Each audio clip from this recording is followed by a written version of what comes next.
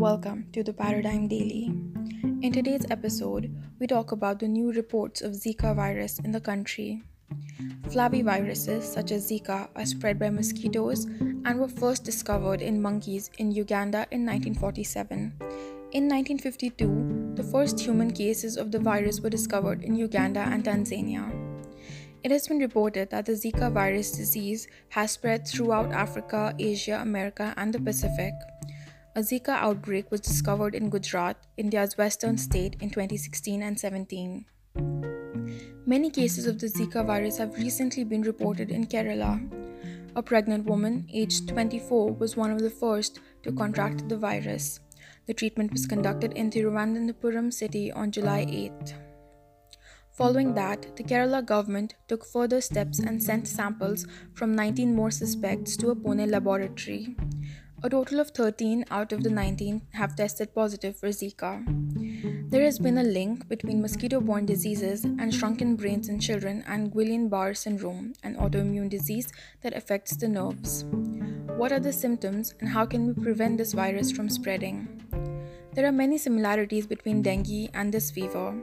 There are typically 2 to 7 days of symptoms, which include a high fever, red spots on the skin, joint pain, redness in the eyes, and headache.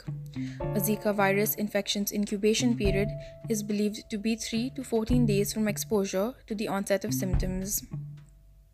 Tropical and subtropical regions are the principal transmitting regions of the Zika virus because mosquitoes from the Aedes genus, primarily Aedes aegypti, carry the virus. Usually, these mosquitoes can be seen in the early mornings and late afternoons or evenings. Aedes mosquitoes transmit all types of mosquito-borne diseases like dengue, yellow fever, and chikungunya. An increased risk of Zika virus infection exists among pregnant women. This virus, when it reaches the baby in the mother's womb, results in microcephaly or smaller head size in babies. Sexual contact, blood product transfusions, and organ transplants are all ways in which the virus can spread. A key measure for preventing Zika virus infection is to protect against mosquito bites during the day and early evenings. Cover your body with light-colored clothing, close doors and windows, and use window screens as physical barriers. When sleeping during the day or early evening, pregnant women and young children should use mosquito nets. Travelers and residents in impacted areas should follow the same basic procedures as outlined above.